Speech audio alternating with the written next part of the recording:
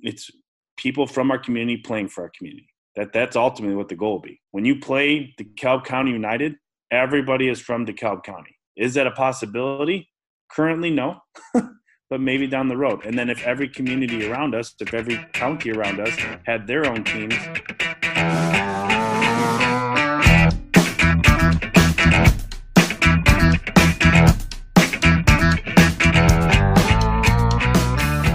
Welcome back to Build It. John Hall is here as ever. Hi, John. Hello, Nick. Hi, John. And this week we are going in-house with our very own head coach, Coach Mike Gecan. Hi, Mike. Hey, Nick. Coach, you've been with us since day one, give or take, right? Correct. Yeah, lovely. I mean, not since the board meetings, but you were the first coach we've ever had, and so far the only coach we've ever had, and therefore, by definition, the best coach we've ever had. Do you want to tell us a little bit first off before we dig too deep into your soccer history and how you ended up even applying for John's position? Yeah, I don't know how far we want to go back here, but just normal. I grew up, playing rec soccer, like most people. I would imagine I got into soccer in America. Went in Streamwood, Illinois, and went on to the high school and part of some clubs. Probably the most influential moment of my life, soccer-wise, that I think hooked me was I was asked to go with a state select team to Europe my freshman year heading into my sophomore summer. And I went to England, Belgium, Holland, and Germany for a while. And we did a little tour and played a bunch of tournaments and played some friendlies against some European teams. And, I got to watch a lot of games there. We got to go to games. And it's a lot different than how soccer is in the United States. So that's probably what got me hooked to the game. And then I got into coaching actually when I was in high school to help pay for I was playing for a halfway decent club in high school, my junior, senior year. And to pay for that, I worked concession stands. I worked parking lots for a semi-pro team at that time that was there. And I coached a Mavericks team in Palatine, Illinois, with little kids. And I did more technical camps and coached some games and supervised the games, I would say, and made subs. And that's what really got me into it. I got my licensing just out of high school, my D license, and continued to coach into college and still played, but was also coaching. And believe it or not, I ended up coaching college while in college. I don't even know how that's possible. Coached at Kishwaukee, which is in DeKalb County. Coached at a bunch of local clubs like Campton and some of the ones around the area. And then after that, got my teaching degree, got into teaching, coached in high school, coached club as well, continued to coach club, coached different age levels. I've coached every age level, I think from U6 to adults and everything in between. And, just the game's always kind of stuck with me, and I love it to death. It's one of my passions in life. So, just as well with all that experience. Who's your team, if you have one? Well, DKCU, of course. Well, that's the right answer. Thank you. Is there one team you would switch the TV on for? U.S. national team, without a doubt. Oh, that's very diplomatic, isn't it? All right. And also wrong, but okay. How? So how did you find out about DeKalb County? Where did you see the job advert, or were you headhunted by John, or what? I don't remember. I remember John, something came up with John, and I've known John since I've been in the DeKalb area, just because I used to be a supervisor at the Park District in the indoor leagues. And I remember meeting John and knowing John. And John mentioned something about starting the semi-pro team. So I reached out to him. I can't remember. I think it was through email, saying I'd like to be involved somehow. And, I was just hoping to get on as assistant coach. At that point I had a lot going on in my life. And then he reached back out and said, yeah, I'll let you know when we get involved with coaching and stuff. And I said, okay. And then eventually they started the whole process of interviewing and all that. And it's a little while ago, so I'm having a hard time remembering, but something came about and I was interviewing, and you ended up in a job that you didn't want. Okay. Yeah, all of a sudden I was interviewing for the head coaching job, which I didn't know I was going to be interviewing for that until the very end there. And hey, no, Coach, I got to stop you right there. Listen. You absolutely told me you would love to be an assistant coach. Yep. All I heard was coach. We did interview a bunch of people. I had a lot of conversations, only interviewed a few. And if you wanted to be an assistant coach, you interviewed completely wrong, and I'll tell you why. You had already talked that we were going to join the UPSL. You'd already talked to the league. You'd already talked to other coaches in the league. You knew every league rule there was. You knew all the challenges of what we were getting into with the UPSL. You knew the league better than I did. And then you try to present yourself like, oh, I just wanted to be the assistant coach. I called malarkey on it. I think you wanted to be the gaffer from the very beginning, and I'm calling you out right now. So that's it. That sounds like a try hard to me. Well, definitely by the time we got to the interviews, I had convinced my wife into allowing me into this because of it was actually, I didn't know what was going to be all encompassing. Like, was it 7 days a week, 6 days a week, 5 days a week?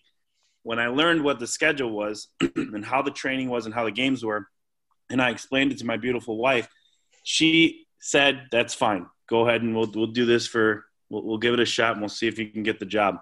So I gave 100% to those interviews, and I did my homework, and I continue to do my homework because when I do commit to it, anything, I usually give 100%. So, well, you were even this podcast, you were, yeah, no, but you honestly, we've talked about this. You were like, you came across like, just like you're saying, I got it. I know what I'm getting into, and I can do it. And it, with your background with some college experience, you'd run at the high school program, you'd been a varsity coach on both the girls and boys side, I think. I mean, I know the boys, and you did so you ran a program as well. So it wasn't like you've just stood on the sideline and coached. You actually understood, like, there's development, there's big picture to it, and you've been responsible for, not at the head of a high school program, you also are responsible for those teams below you and those coaches below you. So you just, to be cliche, you checked all the boxes. And so it's been wonderful. I think it's been a good fit, I think, for everybody. And you've done everything you said you were going to do at that reluctant interview. So thank you. Okay. So Coach, you alluded to a training schedule that was already in place.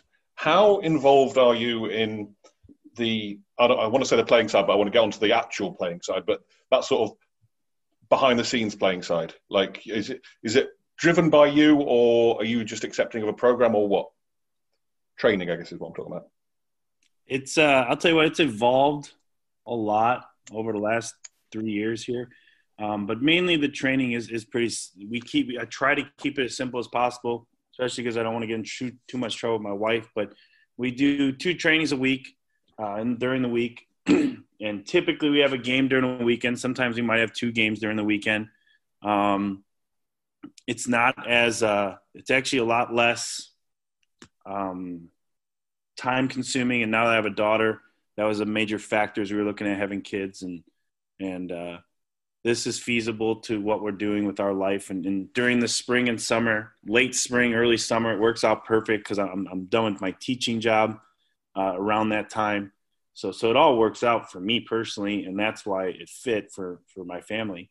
But yeah, just mainly 2 trainings. Usually we're going 2 to 3 hours a day for training, and then we're got some away games where we used to travel quite far. It sounds like we hopefully be a little more local nowadays, and then half of them are home games as well. So the training that you're doing, if you're coming from a high school, a youth soccer thing, what changes do you have to implement from that sort of training schedule to an adult training schedule? What are the boys capable of now that they're not capable of?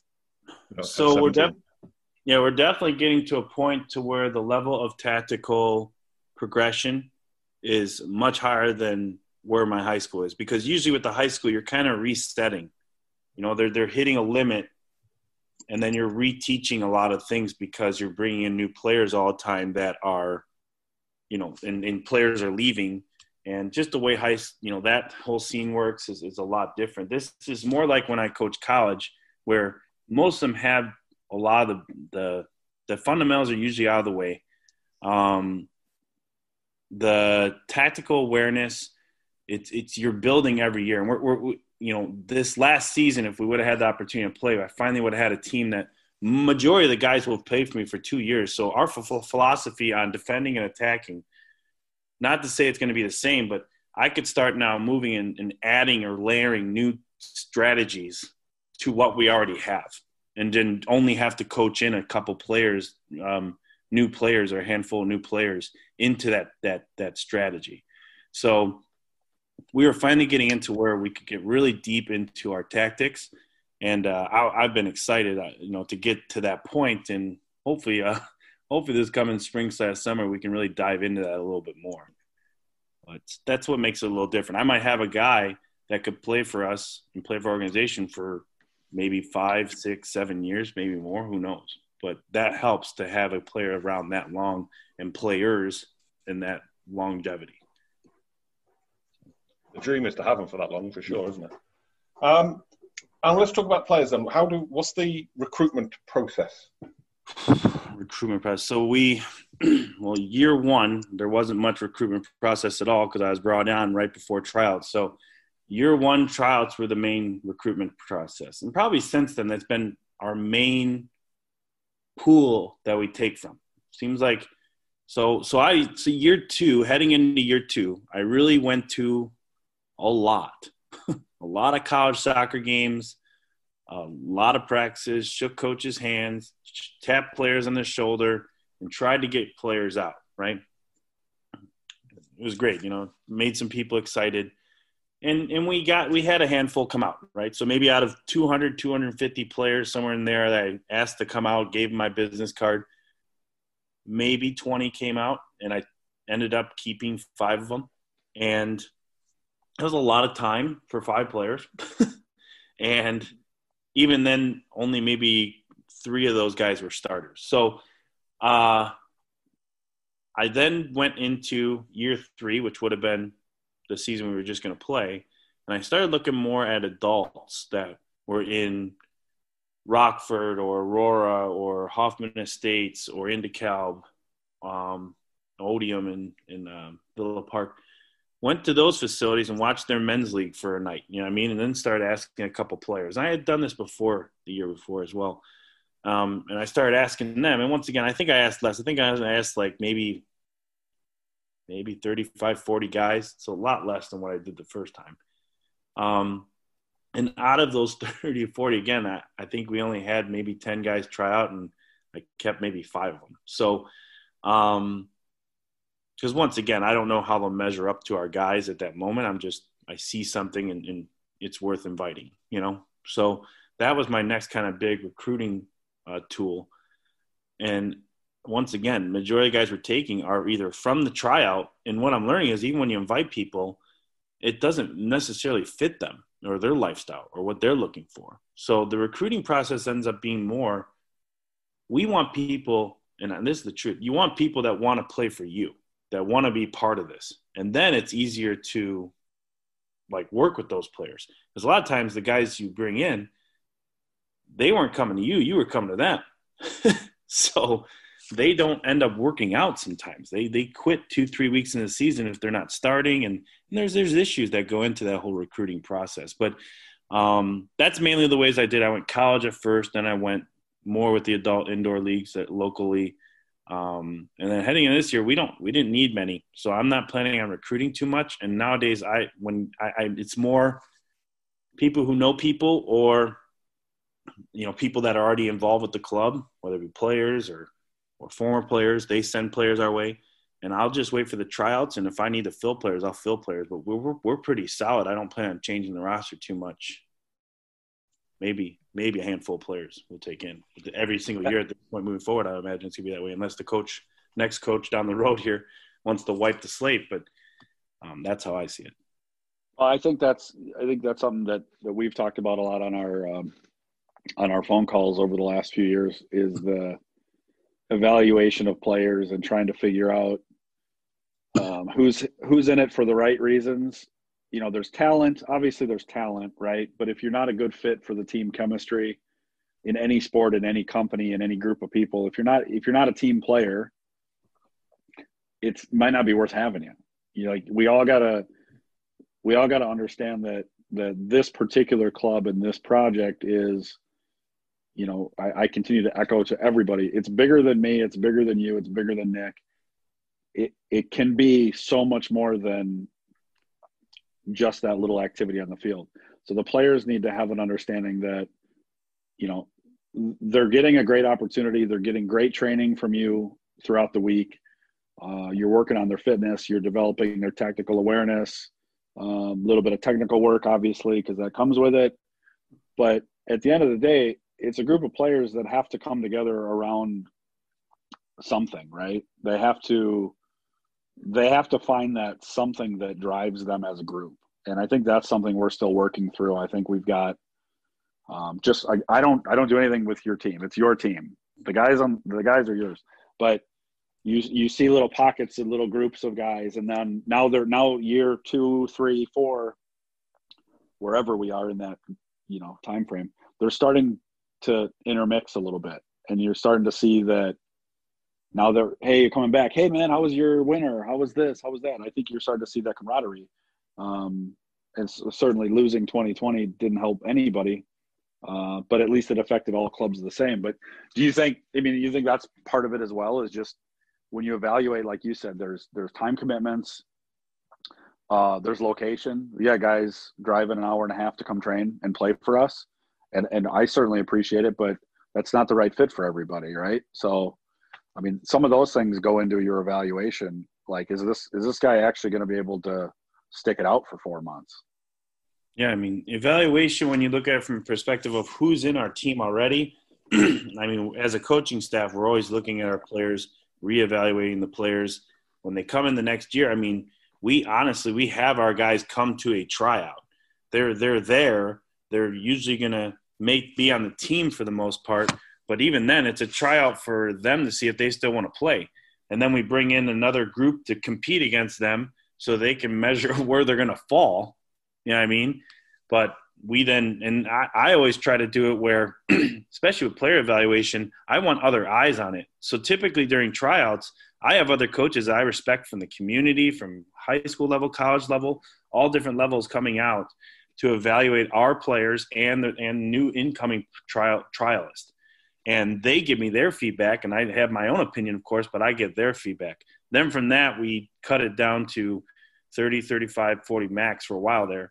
And we take them into April, and then we continue to evaluate during preseason. And then we usually, if guys start reading the writing on the wall, and they either remove themselves or I remove them, if I don't see, if there's any problems, once again, a lot of it comes down to commitment, right? You got to be at the trainings in order to play. Right. We have our kind of our rules, you know what I mean? So we weed people out that way. And then who fits our culture, right? And who sees what's the purpose? Because understand, we have players we've had 17-year-olds, 18-year-olds on the team, right? They're playing now overseas stuff, but we've had young players that it's more for their development. So they might not play a lot. And now that we have the 23s, that's changed it a lot. But we had players that they might not play that first year or two. You know, they're just there for to better prepare them for their college seasons. Now at the U23s, that's different. But we still have young players and younger players that it's for their development. There's other players that they, you know, are there and they're part of this because they want to go on to play pro, you know, and we're working on that whole process, right? And trying to build connections, partnerships, and relationships with higher level teams to give them opportunities. Then we have your players that they're there and they're not looking to go pro. This is their community club. They're still good enough to play. They want to be part of the experience. Usually those guys are the guys that carry the culture in the program and educate and help grow the younger players. And there's value in every single aspect of those players and how that whole process goes to create what I would consider to be the culture of the program. It's really the players that create the culture because the cultures change every year, but I haven't. It's the players that change the culture. So, and it's funny to see the group mesh, right? We've had 17 to 35. We got guys married with a bunch of kids, and we've got guys that are just getting out of high school, and we're taking a very diverse group of playing experiences and, you know, positions in life, you know, full-time jobs, you know, part-time jobs, going to college, and somehow you have to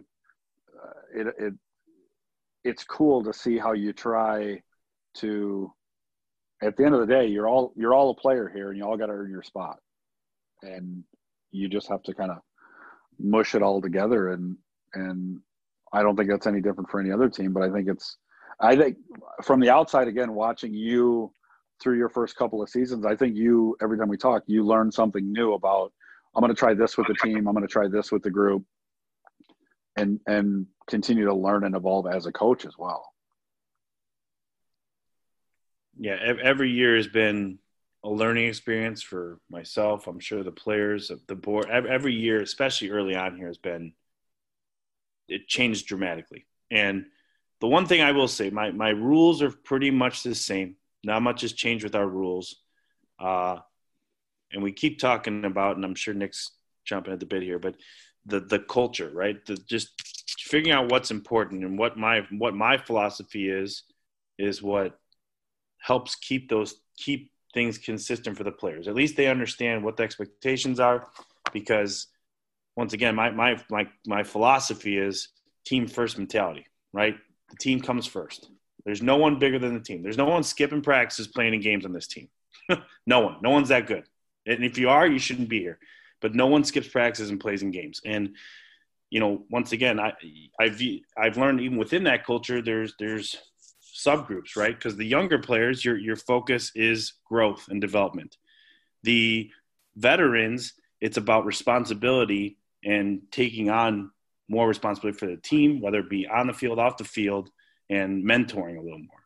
So even within that, their roles are different within that, create that culture, So, and it's worked in my opinion, so far, No, all my questions were going to revolve around culture, and you're answering them all without me having to ask, which is both great and troublesome, because now I've got nothing to ask. But how do you deal with, if someone doesn't buy into that culture, if they believe that they're better than they are, or that they don't need to show up for training, or that, there are players that would make us better and don't have to turn up on a Thursday. If Lionel Messi shows up and says, I'm not coming on Thursday, but we can win 7-0, right? Part of you clearly wants Lionel Messi, right?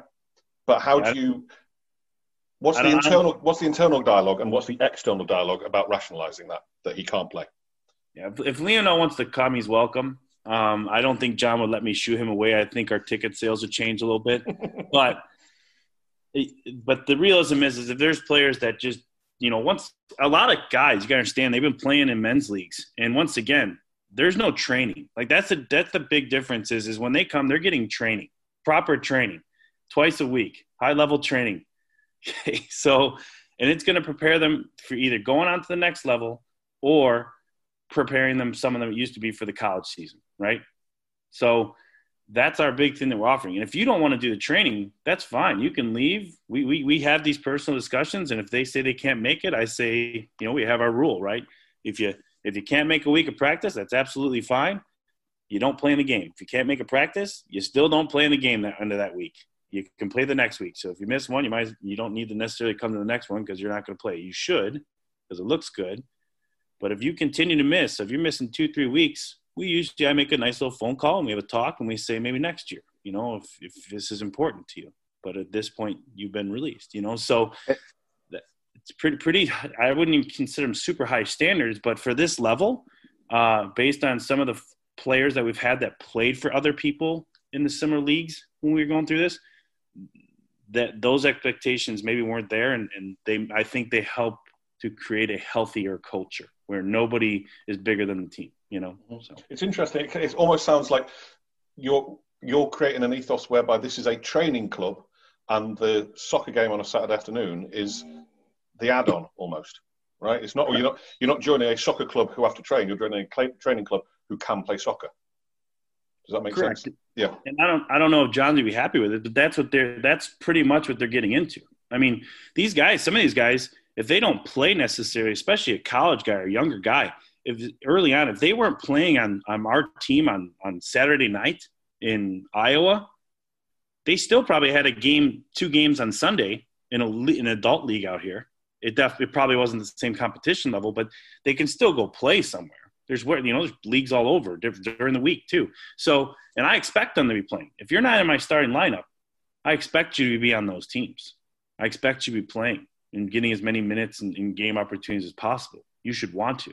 But it is. The benefit of us is you're getting some pretty high-level training.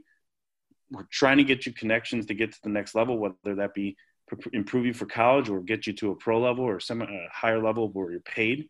And that's how I see it. I don't know if John is. Or even that, like you said, you tell all the guys, hey, you should get on another team. You should be playing in a Sunday league team. So if you don't play Saturday night, you should be playing on your game Sunday. And if those guys train Tuesday, Thursday, and either didn't get to travel or didn't get to play Saturday, those guys are going to be shining on those Sunday league teams too, to all their buddies, because they train twice a week. So they've worked on their fitness.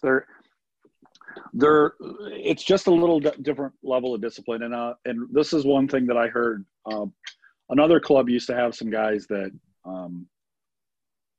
they'd screw around, show up right at game time, and they'd start. Different club, wasn't with us.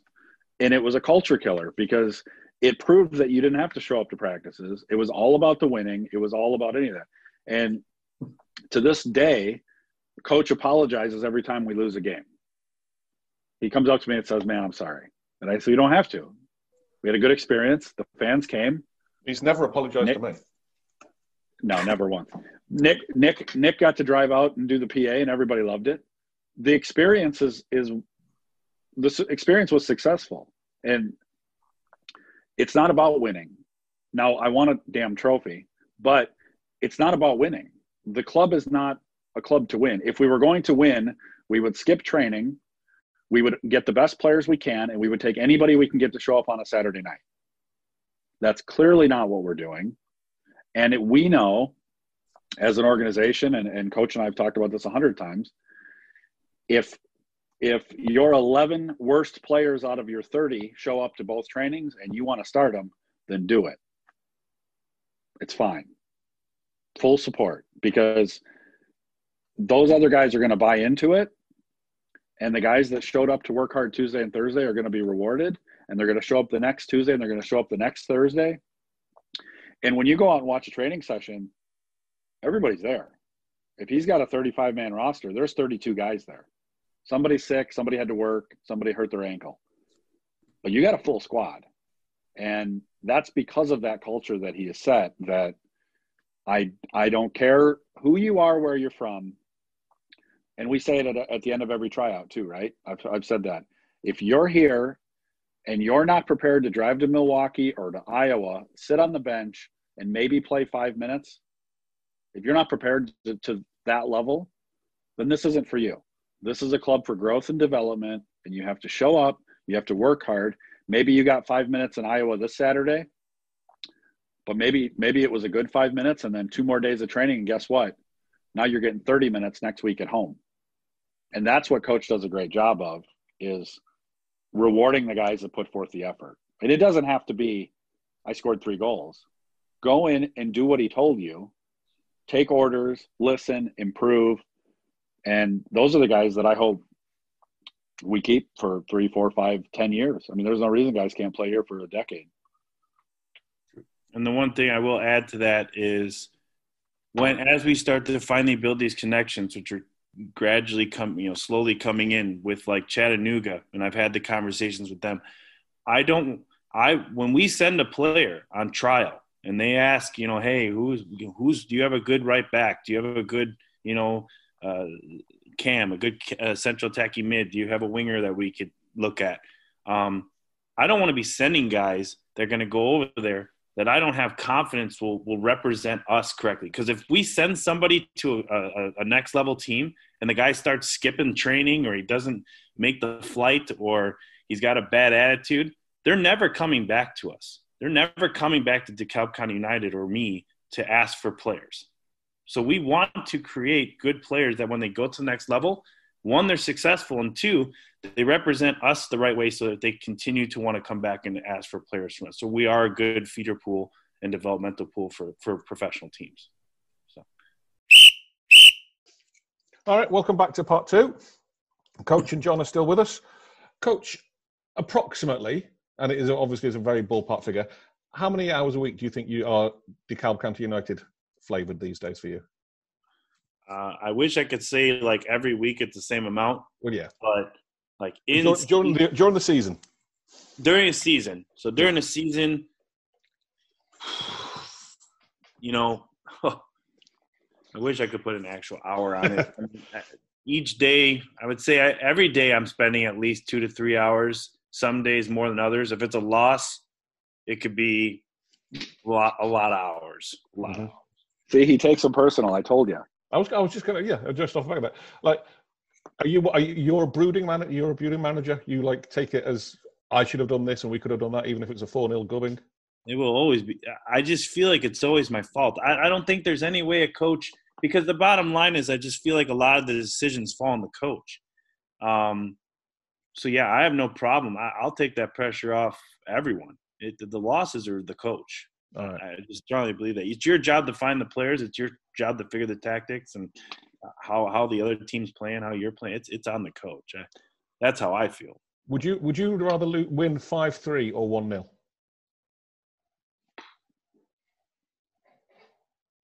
Good question. Depends on the team we're playing. Fair enough. Cup final. The Illinois State Cup final. 1-0. It's just more exciting. I think we all can agree. All right. Fair enough. All right. Cool. Off the pitch, how involved are you with other club affairs? So I'm part of the advisory committee. I used to be involved a little bit with the board stuff, but I think it was nice when they decided let's just remove the coach from that. And I'm part of the advisory committee, which I probably talk too much, but I try to be involved as much as the club and the board want me to be involved, if that makes sense. That means you can ask him to do more, John, I think. No. He's right. No, but that's part of. I mean, really, the separation. The advisory board is the doers, right? Like that group of people is the ones that makes the events happen, will make the games happen, make the marketing happen, make the soccer happen, and of course, coaches involved because of that. And I think that also adds to the diversity of that group of people that we have a decent. We've got 8 to 12 people on those monthly calls that we have. We've got coach from the technical side. We've got one of our players that's been joining us to get the player's perspective, because you can't just be all of us on the outside saying, this is what should be done. This is how we should do it. We need to get the input of those people that are sort of in the trenches on game day for us, that what we're doing behind the scenes and in support is supporting them instead of hindering them in some way or whatever. So yeah, having coach involved with that stuff is great. And then the other thing that coach does is Morgan, who we've talked to before, Morgan and him and I, and then we'll get the other coaches involved as we get a little closer to the season. But we think, and we go through the sort of big picture soccer side of it. Should we have tryouts? When should we have tryouts? Let's get the facility lined up. Can we do this? Should we do this thing? Should we do this thing? All the soccer side of the stuff. And that's something that I think with this COVID season, we've sort of broken up our advisory board into those smaller committees and those groups, where now really Coach and Morgan and I can run with that particular phase, so we don't get inundated. And I personally, even if Coach wants to do more, I want him to just be able to focus on what he does. You've already heard him talk about the hours of recruiting, and I know he's always trying to connect with new players, and he does all that stuff on his own, that because he takes pride in his job here. So I don't think it's fair to ask him to do more at this point. He does above and beyond, and I know he's 100% committed. So it's kind of like with all the volunteers, let's get the most we can out of people, but not so much that they grow to hate us or hate the club, or we don't want to create stress. This is a fun experience. I want Coach to be at a point. Nick, you can stress all you want with the stuff I throw at you, but Coach, I want him to be cool, calm, relaxed, prepared for his training sessions, prepared for his tryouts, and he always is. And that's why I don't think I'd ask him to do any more, day to day than what he's doing. I think he's hit the nail on the head. And I think we've got a good open dialogue of communication. between the advisory board, myself and the board, the coaching staff. I think there's always room for improvement, but I think it's pretty good. Would you agree with that, Coach? Yeah. I think the balance is good. I think one of the most important things that we learned, especially as an organization, is everybody kind of needs to respect everyone's role and stay in your lane. That was something we said a while back, that I'm a coach. Like, my big thing is I'm the X's and O's guys. That's my strength. If I'm needed in other ways, especially during, like, I noticed I'm more involved with off the field stuff since COVID hit. But when the season starts, I appreciate John and everybody on the board for just allowing me to focus on the X's and O's at that time. But when we're out of the season, then we start talking about other bigger picture things, and they ask for my insight, and I give it. But that's their job. That's not really my job. I'll give insight from my point of view, from a coaching point of view. But yeah, usually I'm the coach, X and O guy. But when I'm needed, I'll help out, and I've enjoyed the advisory role. You do other stuff though, right?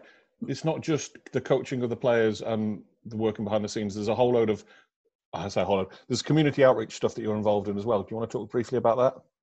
So the main community outreach stuff, once again, it's put together by the board, and we've talked about adding a lot more to that coming in sooner and later once COVID's kind of slowing down or over, hopefully. So the big things are probably our clinics that we run currently. I usually try to help as much as I can with the futsal tournaments and the street soccer stuff. And believe it or not, the assistant, Zach Ludwig, he does even more than I do at that stuff, thankfully. And that's his bread. And he's really good at that stuff. So, but I try to be involved in that stuff as much as possible. And we've been talking about, and then, we'll talk about this more later, like one of the questions you have I think I'll talk about this down the road, but getting more, like, I'd like to let me be careful here, I don't want to speak out of turn, but more free opportunities for the players to connect with the youth in the community by having quick little satellite camps, and maybe either modifying a training session or canceling a training session and allowing us to bring people in, or a small fee, maybe that goes towards a donation. I don't know, but trying to get more stuff like that involved in the community and getting the players involved. I'd say that's the one big thing that I need to improve on as a coach, and down the road, that should be one of the big factors when they hire a new coach, is finding a way to get more involved. And the way that the board does approach everything, I think, does a good job of that. But me personally and the players, we need to have opportunities that fit our strengths and be involved in the community that way. So. That's the the point of this podcast and the conversations we have with so many people is finding ways to engage community, whether it's fans, youth, sponsors, all of it. It's being relevant in your community where people recognize your club, they know something about it, and they care enough about it to show up on Saturdays and support, when the games actually happen. And I think that's something that you and Morgan and I have talked about, is and we've actually sketched out some of those dates on the calendar for next year that, we invite the youth out, invite 20 kids to come for free and train with the first team, and let them watch, let them participate in some of the activities, let them be around the guys, and then maybe get them to come out Saturday and watch a game. And I think those are things that, again, we've learned through year 1, year 2, year 3, year 4. Those are things that we haven't tried, that they're on the list to try now because we haven't got to it yet. And I think those are creating heroes for the kids of our community in our players, I think, is a wonderful thing. And we've seen small sample sizes of that where people have said, hey, I really loved this particular player. What happened to him? And we need to do a better job of connecting our players with those people, as you said. And I think some of those plans are at least there. We just have to see if we can safely execute in 21, or if we need to table some of those for 22. But that's always an evolving process of how to communicate and connect better with the community. Coach, 3 years in, what's been the biggest surprise for you, would you say? Whew. COVID. Soccer surprise. Soccer surprise. Trying to think what I'd say. So probably the biggest one. I don't know if it's a surprise as much as a disappointment, but initially when I first came in here, one of my big draws was one of the big things that just was a huge motivational to me, and even some of the players over the years that the last few seasons that played, or couple, was the U.S. Open Cup. And having the opportunity to play in that was always such a draw. To like play against, a USL or an MLS team was always a big kind of like, thing that I was looking forward to. When that wasn't available, when that was kind of taken off the list, just because of cost and other reasons that I'll let John kind of talk about here in a second. But that was probably the biggest like disappointment, I guess. Surprise would be when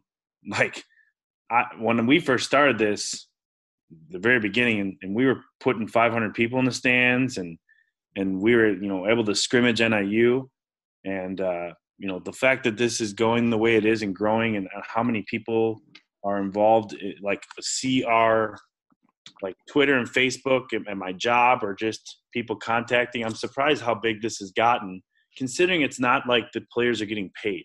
This is just, it's like a training opportunity, and it's much big. And this is what I wanted to be part of, was just something. I've always wanted to be something bigger than myself. I think everybody wants to be involved with something bigger than themselves, and have a positive role in it, and just help it along. And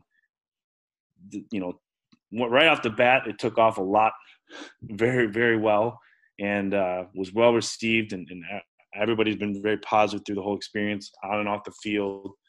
And I'd say it was the biggest surprise, I guess, from a positive standpoint. But the U.S. Open Cup was the one that really, probably when I realized we weren't doing that anymore, it really kind of changed the way I think. You've broken his heart, John. Broken his little heart. Well, Coach, I've challenged you to this. We can play in the Open Cup, win the State Cup, win the National Amateur Cup, and the next year we're in the Open Cup, baby. Okay. Just keep stacking trophies. But don't forget the culture, and don't just take the best players and do all of that. Well, but you hit it on the head though, Coach. It looks like a wonderful thing to be a part of, and to do the qualifying rounds and The challenge we have as an organization, and others like us have, is you could go talk to 500 people in the stands, and about 27 of them know what the U.S. Open Cup is. They're not there for that. They don't know what league we play in. They don't know, other than Union Dubuque, who we pick on, our old buddies to the west, they don't know the other teams in the league. We have a lot of consumer education to do. And if you want to draw the Open Cup as a like, wow, this is a big coup for the club, it could be if they straightened it out and we got to host that USL club. That, by the way, most people in this county and in America have never heard of such and such USL club. So it isn't even a big draw. If we could get Chicago Fire to play at NIU against DeKalb County United, now we've just done a massive thing for our budget, and it makes sense to compete. But the way the tournament's currently structured, and this is a pod in itself, we could be traveling all over the country to not even get in the tournament proper, just to go through the qualifying rounds. And it doesn't add up to the long-term sustainability that we're still working so hard for. So I totally agree with you. I think a thing like the Illinois State Cup, I think we could celebrate that just as much. And I think that would mean more to our community, because they know what the Illinois State Cup champion is. It's the Illinois State Cup. U.S. Open Cup, what the heck is that? And I think that's one of the things in our 50-year plan, which I have not written yet, by the way, that sure, it'd be great to compete in the Open Cup. I still think it would be, but when the resources are there to do it without jeopardizing existence, and that's what we're very far from at this point. With that in mind, then, What's success for you, Coach? In next season and in 5 years' time, and by the time you hang up your cap, 3 success points. So, kind of like goal setting now. Sure. Yeah. Publicly, which we can hold you to. I've said this from the beginning. If I'm going to, now that I have, and I think people that are parents can relate to this, if I'm going to take time away from my daughter, who I love to be around, I better be doing something that, number one, first and foremost, has to be enjoyable and fun. So if I'm not having fun doing this, I'm done. I won't continue to coach, because that should be the focus, like one of the major factors, I should say, in why I do this is I really, really, really enjoy this. I don't drink. I don't do a lot of, I don't get involved in a lot of things. I'm not a big partier. For me, if I want to be happy or have a good time, I go coach soccer. I enjoy playing, but I enjoy coaching more nowadays. It's my big enjoyment. It's my one time where I get to do something that is a little selfish. It's a little for myself. So if I'm going to do that and I'm going to take time away from my daughter, but I have fun. The next goals are just continue to develop players and try to find opportunities for players to play at a higher level. Because I just feel like it's something in America, if we, once again, another podcast, right, where players might be going through the cracks. Players aren't giving opportunities to play at a higher level and represent their communities at a higher level. So I think we offer that, and then giving a guy a chance to maybe play a couple extra years and get paid to play. I mean, what else could be better, right? So extending people's careers, and helping people meet those goals, if that's what their goal is. If their goal is just to be part of their community and represent their community in soccer, which we have a lot of those players now, and more, it might eventually, that's all our club is eventually, is it's people from our community playing for our community. That's ultimately what the goal will be. When you play DeKalb County United, everybody is from DeKalb County. Is that a possibility? Currently, no, but maybe down the road. And then if every community around us, if every county around us had their own teams, and then you could literally have this competition. That's how it is in Europe.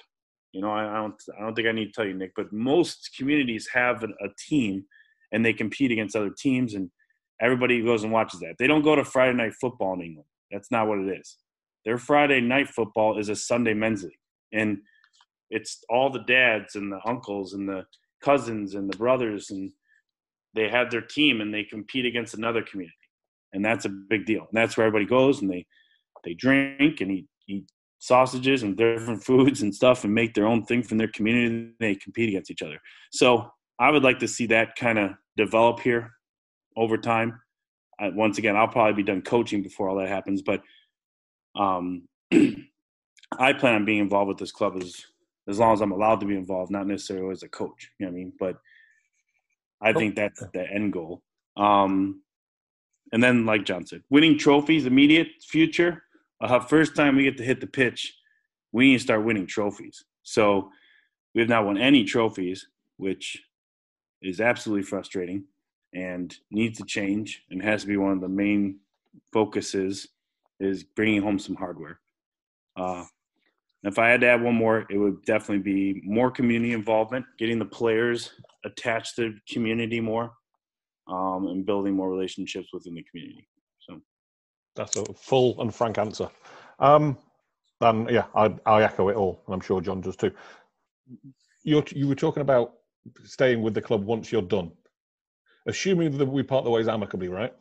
Yeah, and you're on the committee, the panel appointing the next coach. What's one question you would ask them that you weren't asked? The one question. No. You don't have to answer that. We didn't ask you questions. You asked us questions. You said, I talked to the UPSL and they confused me about this. How does this work? And we go, I don't know. You're the we don't know. We don't even know who we are yet. So there wasn't anything that we didn't ask. We didn't ask him a single thing. All right. What's the first question you asked this prospective coach then, Coach?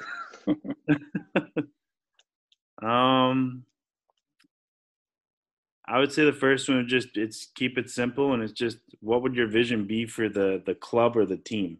You know, what do you see for the organization moving forward? What's their big kind of, why would they want to be here? What motivates them to come do this, be part of this step in their career, you know? And your answer to that would be community and player development, right? Correct.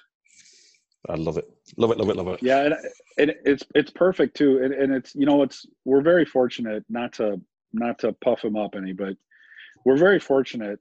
Like, this isn't a career changing appointment, right? I mean, coach came in, he gets a couple of bucks. It doesn't probably even cover gas. He's enjoying himself, it sounds like. But ultimately, this isn't a life altering thing. It allowed him to try a different level of soccer that really nobody around here, other than really nobody had kind of done this before. It's kind of brand new to everybody. Nobody knows what to expect. And for us to have a guy come in and be as dedicated as he has been, and he's always thinking about okay, next year we're going to do this. And then the next year, I learned this year, we're going to do this next year.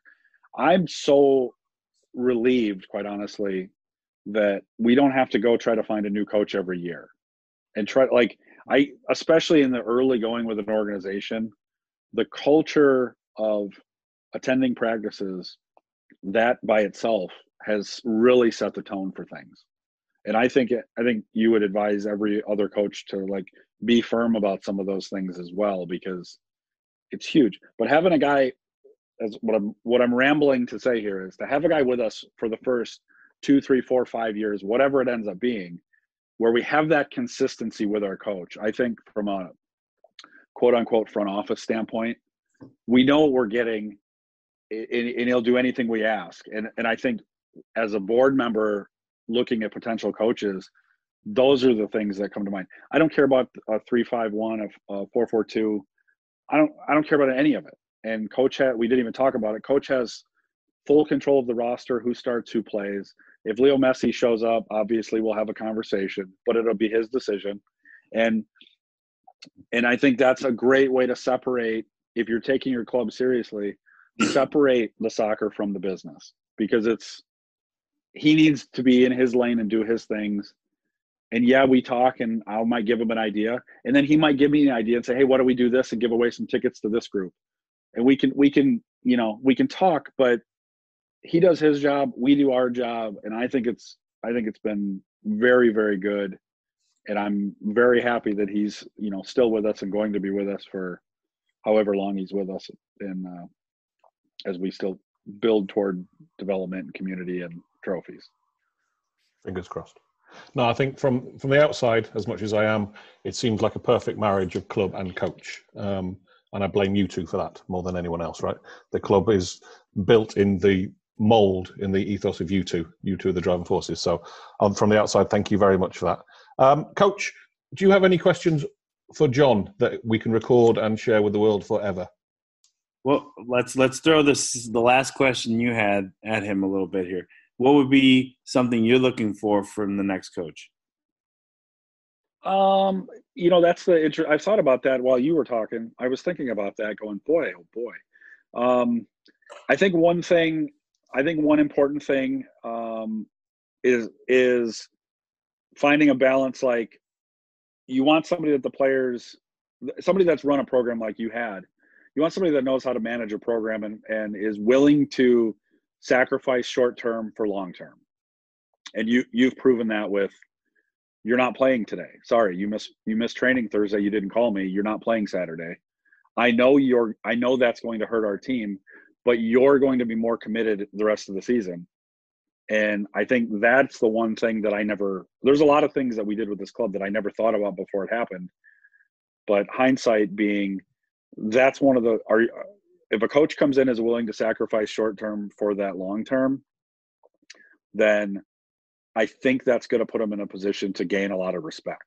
And I don't think, I'm like you, Coach, I don't know how long I'm going to be involved with the club, but I'm never going to put winning above the community. And not only that, but building the responsible. We're dealing with mostly young adults, right? high teens, 20s. Some are a little older, into their 30s or whatever, and that's fine. But we want to develop good people and good community members, and that doesn't happen by just letting people do anything they want. There needs to be some structure, and I would make sure that the next coach brought that same. It could be different, but similar understanding of, this is bigger than all of us. It's bigger than all of us combined if we do it right. So, Nick, can I go off script one time? Yeah, of course. Okay.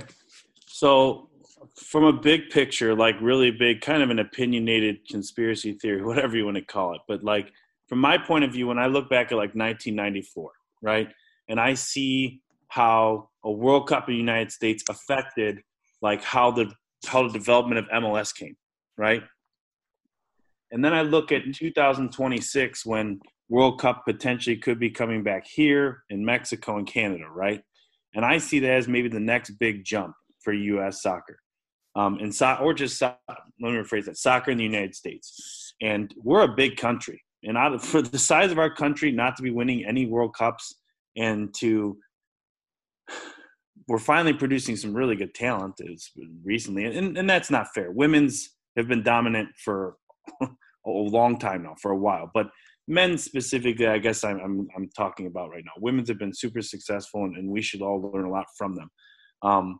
But from the men's game, and like you look at the rest of the world, there's still a lot of growth to happen here. And it has been growing. I mean, the sport has grown a lot. Just even watching on TV, when I was a kid, you couldn't watch a soccer game. Now I can turn on TV almost at any time on cable and find a game. You know what I mean? So I just feel like as we go through here, I hope this is like, maybe a little selfish once again, my mark on soccer's history a little bit. I have a mark in a lot of levels, but I would like to see, like I said, I'd like to see soccer in communities a little more. Like every community has their own team. Like they have like a high school football team. But I'd like to, and I already talked about this, but I think soccer has some room to grow at the lower levels. And it's definitely doing it its own way with its own tiering system. And once again, different podcasts. But how big could DKCU be one day? And is it about being big?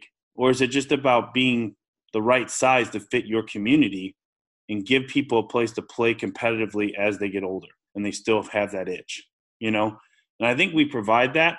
And I think as other communities continue to see our success, they'll start their own. Like they said, there's the teams in a couple teams in Chicago now that are joining our league. We had Team Joliet, team in Bloomington. Rockford's got a team now. Elgin's trying to start a team. Elgin used to have a team. Aurora used to have a team.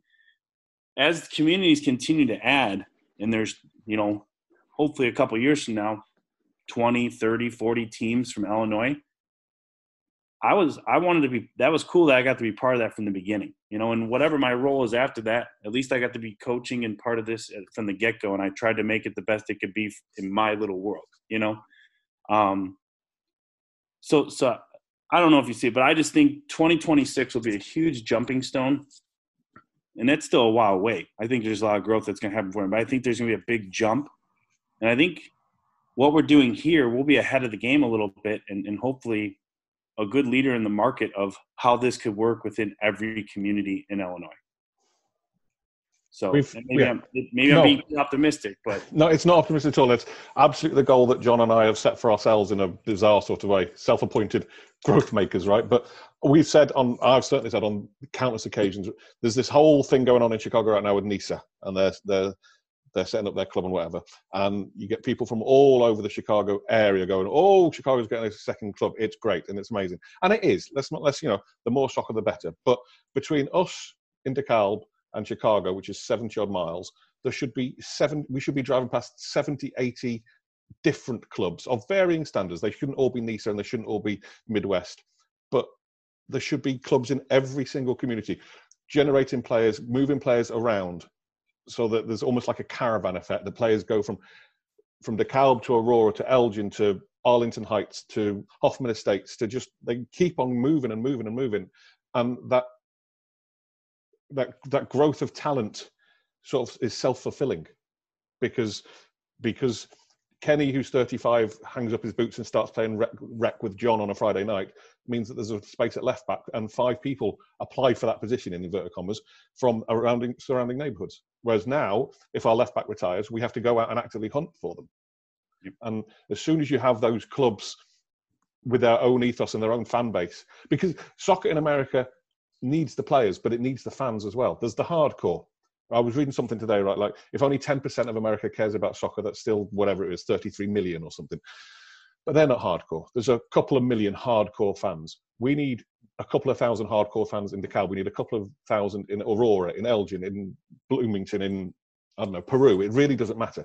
But as soon as you get that, and those communities are self-fulfilling, and they're coming to the game, rain or shine, and they're cheering on, and they are creating rivalries with other communities, that's when soccer's established itself. Not when it's this lovely middle-class pay-as-you-play communal event. Because it shouldn't be deck chairs, it shouldn't be lawn chairs, it shouldn't be barbecuing in the parking lot. It can be, that's fine. But that's not the 90 minutes. That's not what gets you around in 10 years' time at all. Rant over. No, you're right on. We've talked about this a lot, Coach. Nick and I have, that's why we put the new club packet out, to try to help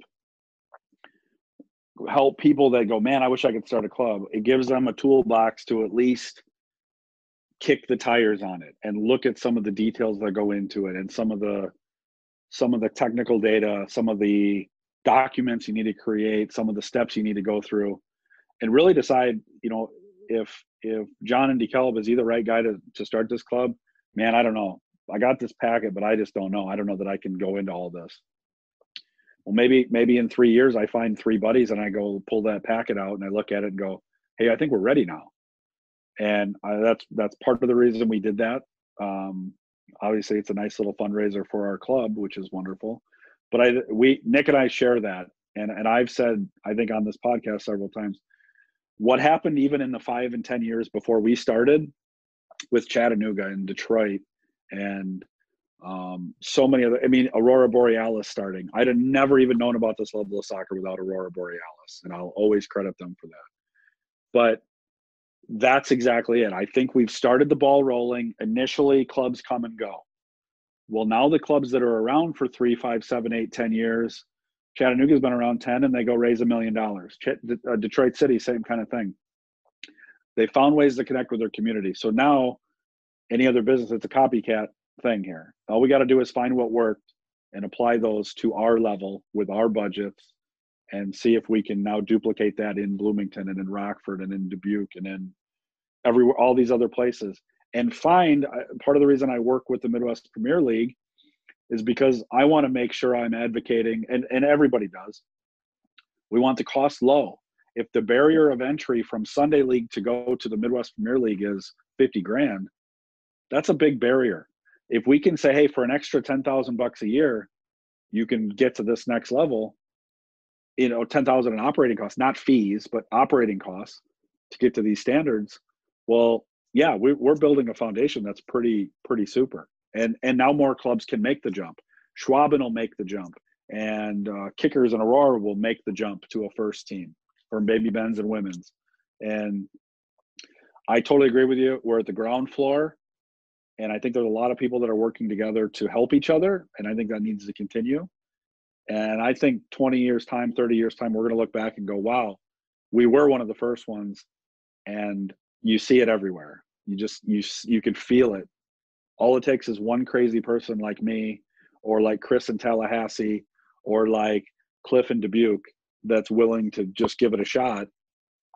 And the recipe's out there now for success, if you're willing to follow it. And I agree with you. And I'm certainly excited, and I feel very prideful to have, in our little corner of the world, to have been a small part of what we're doing and setting the tone for so many others around the country, really.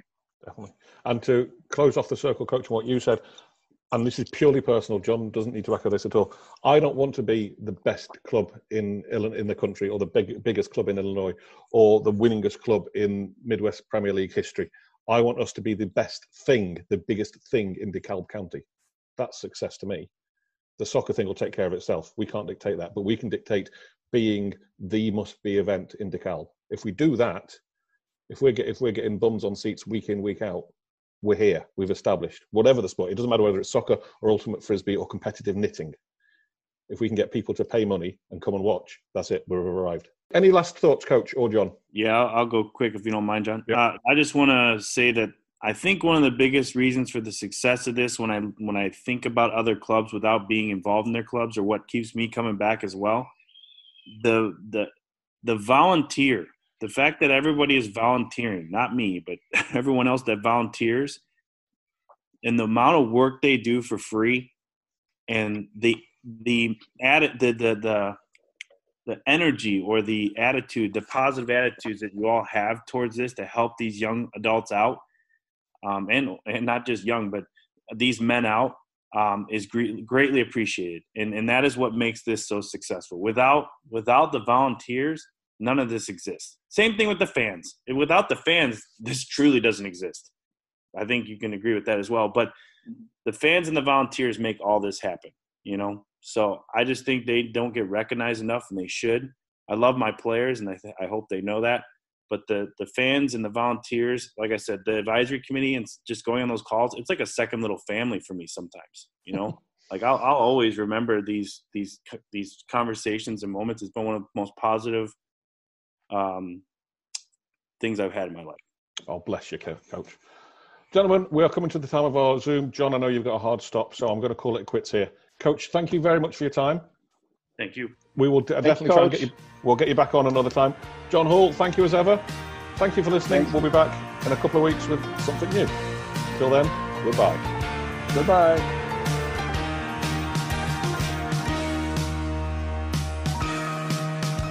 Now the time has come for leaving, fear now we shall return. We were so glad we could make it, but so sad we gotta run. Well, it might be a long time till we raise another glass. You can rest assured that next time we'll have ourselves a laugh. Yeah, we'll have ourselves a laugh. Away.